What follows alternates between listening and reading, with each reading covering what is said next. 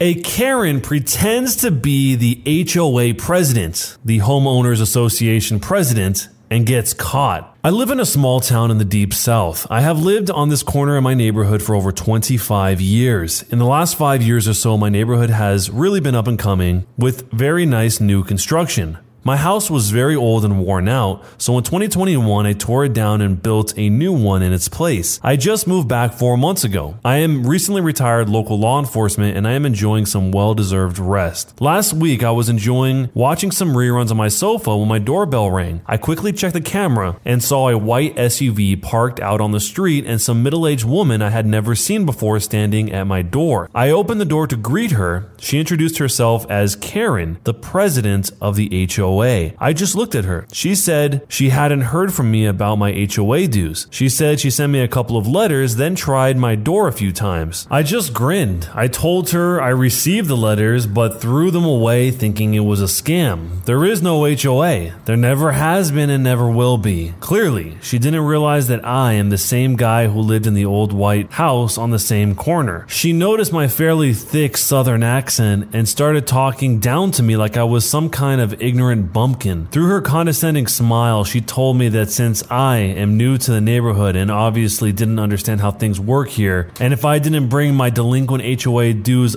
up to current, she would put a lien against my house, and if I still refused to pay, she could take my house. Then she gave me that arrogant smile again and asked if I could afford to lose my home over a few missed payments. The pleasantness left my face and I moved into that deep, serious voice I developed early in my police career. You just threatened to take my home through illegal means. You are trespassing on my property. You will leave right now. If you ever return, I will shoot you where you stand. She started to say something, but I leaned towards her and continued, I am not threatening you. I am telling you, if you ever step foot on my property again, I will put several holes through your body. You will die right here in front of my door. Now leave. Obviously, I'm not actually going to shoot an unarmed woman, but she didn't know that. The seriousness of my voice did the trick and frightened her away. She stumbled backwards and very quickly walked back to her SUV. I figured she would just call the police, so I sat there watching the camera. I could see her sitting in her SUV talking on the phone. Sure enough, about 5 minutes later, the local police department arrived. Did I mention that I am retired local law enforcement? Many of the local guys trained with me back in the day when I was still in uniform, and most of them worked with me when I was a department analyst. Yeah, they all know me and they know that this is my house. As I watched the camera, I saw the cop get out of his car. It was a friend, Bob. I watched as he stood out in the street talking to the frantic Karen. I can only imagine what she was telling him. As I saw him start to approach the house, I stepped outside. Karen began to follow him up my driveway, but I pointed and told her she was not allowed on my property. And now get! Bob turned to her and told her to stay back. But my little now get statement infuriated her, which was the point. She tried to push Bob, but he grabbed her arm to stop her. She turned and shouted at him to let her go. Then she slapped Bob in the face. That ended about as well as you'd imagine. Still holding her arm, Bob maneuvered her face down on my driveway and handcuffed her. She was still screaming some rather rude things. By now, I was out by the street with them. I gave Bob a cute smile and asked him if that hurt. He gave me a nasty look and tried not to laugh. All of this commotion had the neighbors out as well. One of the newer neighbors came up to me to ask what was going on with the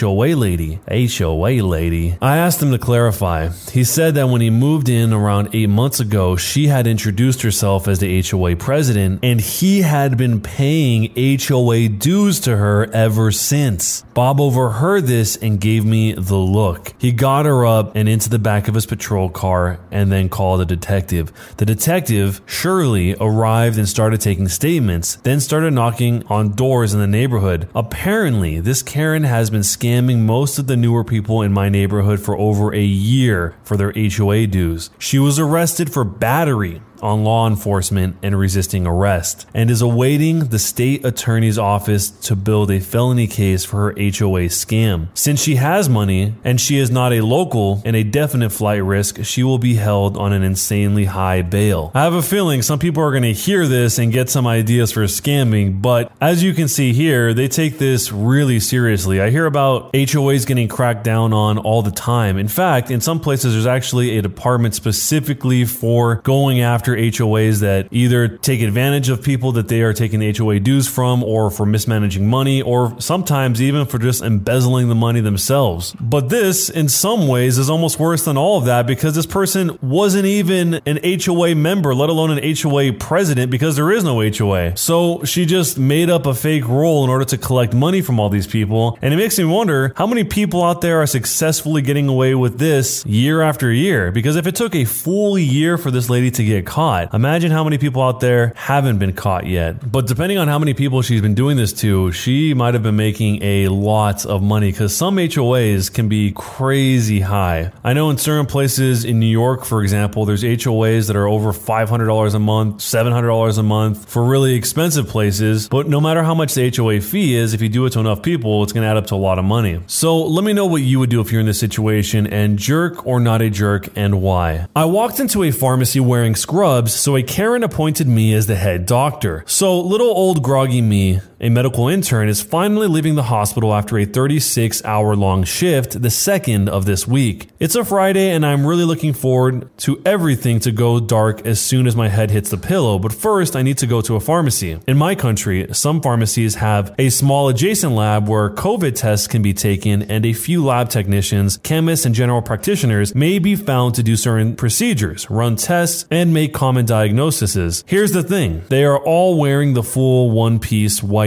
hooded suits and protective gear you all have seen so often. I am wearing surgical scrubs. So in enters a very sleep-deprived little old me to the pharmacy, who immediately goes on to examine the toothpaste and toothbrushes. After a while, I hear a throat being cleared.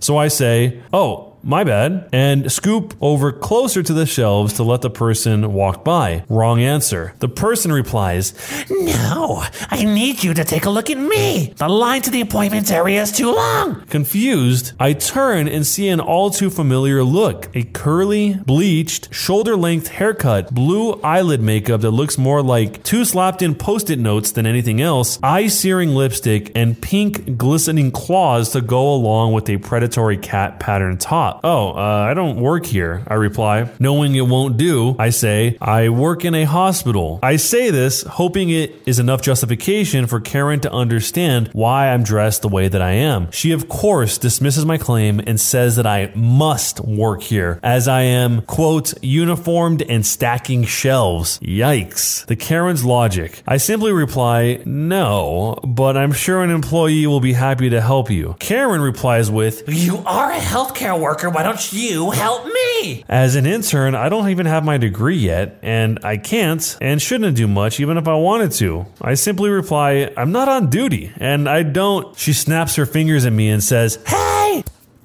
I paid for my ticket just like everyone else, so you will see me." I tell her again, I don't work here, and I have no obligation to do some random consults on the wild whenever you please, lady. A floor tile nearly broke upon the gaping of her jaws. At this point, she is pissed. As if summoned by her indignation, a manager walks over and asks if all is well. Karen seizes her opportunity to talk faster than you can blink. "No, this employee is very rude. I want him fired." The manager says, ma'am, he does not work here. Our employees wear..." "He works here. Stop trying to cover for him. You need to fire him now. His behavior is unacceptable. He refuses to help me." "Ma'am, I'm going to have to ask you to stop harassing our customers or leave." Karen, who is now enraged, letting out a hybrid between a roar and a sigh, says, "Oh, I can't believe the audacity of you people to treat a customer like this. This is outrageous." She slaps the products off the closest shelf, sending items flying onto the manager and me, an accusatory pink clawed index finger flying erratically.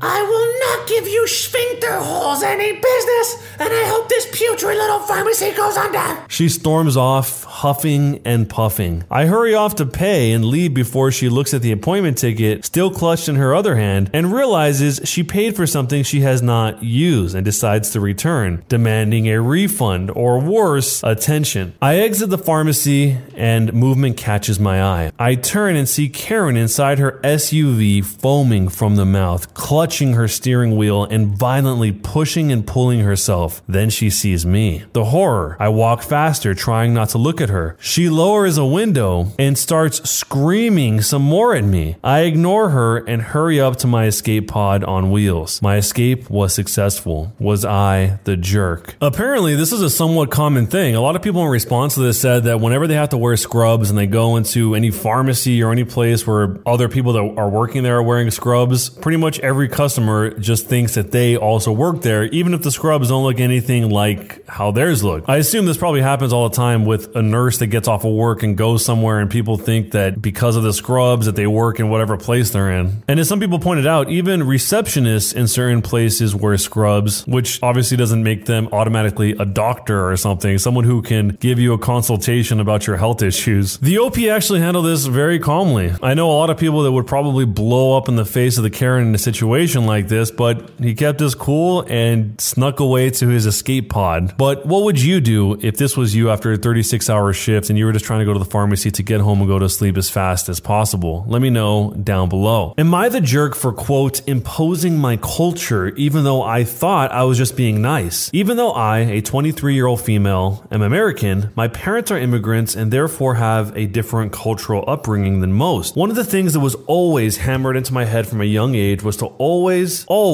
bring a small gift when visiting anyone's house. It doesn't matter if it's a family or friends or that one person you kind of know but don't really like, bringing something is a must. My boyfriend, who's 28 years old, and I have been dating for almost 4 years now, and since we both work from home, he suggested we make dinner with his parents a weekly thing since we haven't been able to see each other very much for obvious reasons. I love his parents, so obviously I agreed. Every week I make sure to bring something small to show my appreciation for them cooking for us, always using my own money. A small bottle of wine, their favorite dessert, some flowers, etc. And they always thank me for it. This has been going on for a few months and absolutely didn't notice anything out of the ordinary until yesterday when my boyfriend and I were preparing to head over. I'd gotten a cute vase of daffodils since luckily, I'd found some in bloom and my boyfriend's mom really loves them. But my boyfriend suddenly got really mad and asked why I kept bringing stuff over every week like his parents were a charity case. And honestly, I got super confused and asked him what the problem was and that I've always done this with everyone, including friends, since we met. That it was a cultural thing. But he got even more mad and told me to stop imposing my culture on everyone. And it's weird since I'm white. At that point, I didn't feel like going anywhere with him and just gave him the flowers and went for a walk while he drove over to dinner by himself. After he came home, he still had the flowers, which he gave to me and told me he was sorry. But his parents really were super annoyed with me constantly bringing stuff over like they can't take care of themselves. And later on, I got a text from his dad asking me not to come over for dinner anymore. Now, my boyfriend's giving me the cold shoulder unless I give his parents a huge apology. But I really, truly don't feel like I'm in the wrong for trying to be nice to them. So, am I the jerk for imposing my culture even though I thought I was just being nice? This situation is totally ridiculous and very snake-like. If the parents really had that much of a problem to drive them to the point of having to send a text to tell them not to come over anymore or to go through their son in order to get the message across that they didn't like that is just so weirdly cowardly about something you could easily bring up in private with that person one-on-one. I mean, you're seeing them every single week. It's not like you didn't have an opportunity to say something. And to jump to the conclusion that they think the OP is bringing stuff over because they are a charity case is a very insecure way of going about it, other than just asking, hey, what's up with bringing all this stuff over? And her being white has nothing to do with anything. I don't know why that's even brought up in this entire discussion. I guess the meaning is supposed to mean that she doesn't have culture, but yet he says that she shouldn't be imposing her culture. So which is it? Does she have culture or does she not have culture? I honestly think most people would be pretty hurt here by being blindsided like this because she put a lot of thought, time, and money into these gifts, only to find out that not only were they not appreciated, they were seen as some sort of insult to them being a charity case. Maybe you have a totally different take on this. Let me know down below, and jerk or not a jerk, and why. Am I the jerk for telling my wife she should get a nose job? I'm a 31-year-old male and I love my 30-year-old wife. We've been married for 3 years and there's nothing about her I would change, except she's really insecure about her nose and that she gets aggressive over it when I try to comfort her. For as long as I remember, she has always hated her nose and mentions it every day. And when I would try to comfort her and tell her she's beautiful and she doesn't have to change anything, she would get aggressive and yell that I'm a liar. 2 weeks ago, she got a raise at her job, and today she suggested the idea of getting a nose job. I said that if she's insecure about it to the point that it's affecting her mental health, then she should get one. She got extremely upset over this and said that I should have said no to the idea. She left her house to go to her mother's house, and I haven't been able to get in touch with her since. So am I the jerk for telling my wife she should get a nose job? These are some deep level mind games at play here. The husband is clearly saying this out of a caring type of way, because if she's screaming at him that he's a liar when he says that she's fine the way she is, he probably just recognizes, hey, she's got some serious issues going on, maybe this will help her, and is trying to suggest that. I mean, there's no way that he can win in this situation, and by win I mean just not be a bad guy here. Why would she even bring it up if she was expecting for him to have a specific answer? That's just such a weird way to go about it. I think that this whole situation is probably wreaking more damage on her mind than she maybe even realizes. But if this was your significant other and this is how they felt for 3 years and then they presented this, what would you say? And let me know, jerk or not a jerk, down below.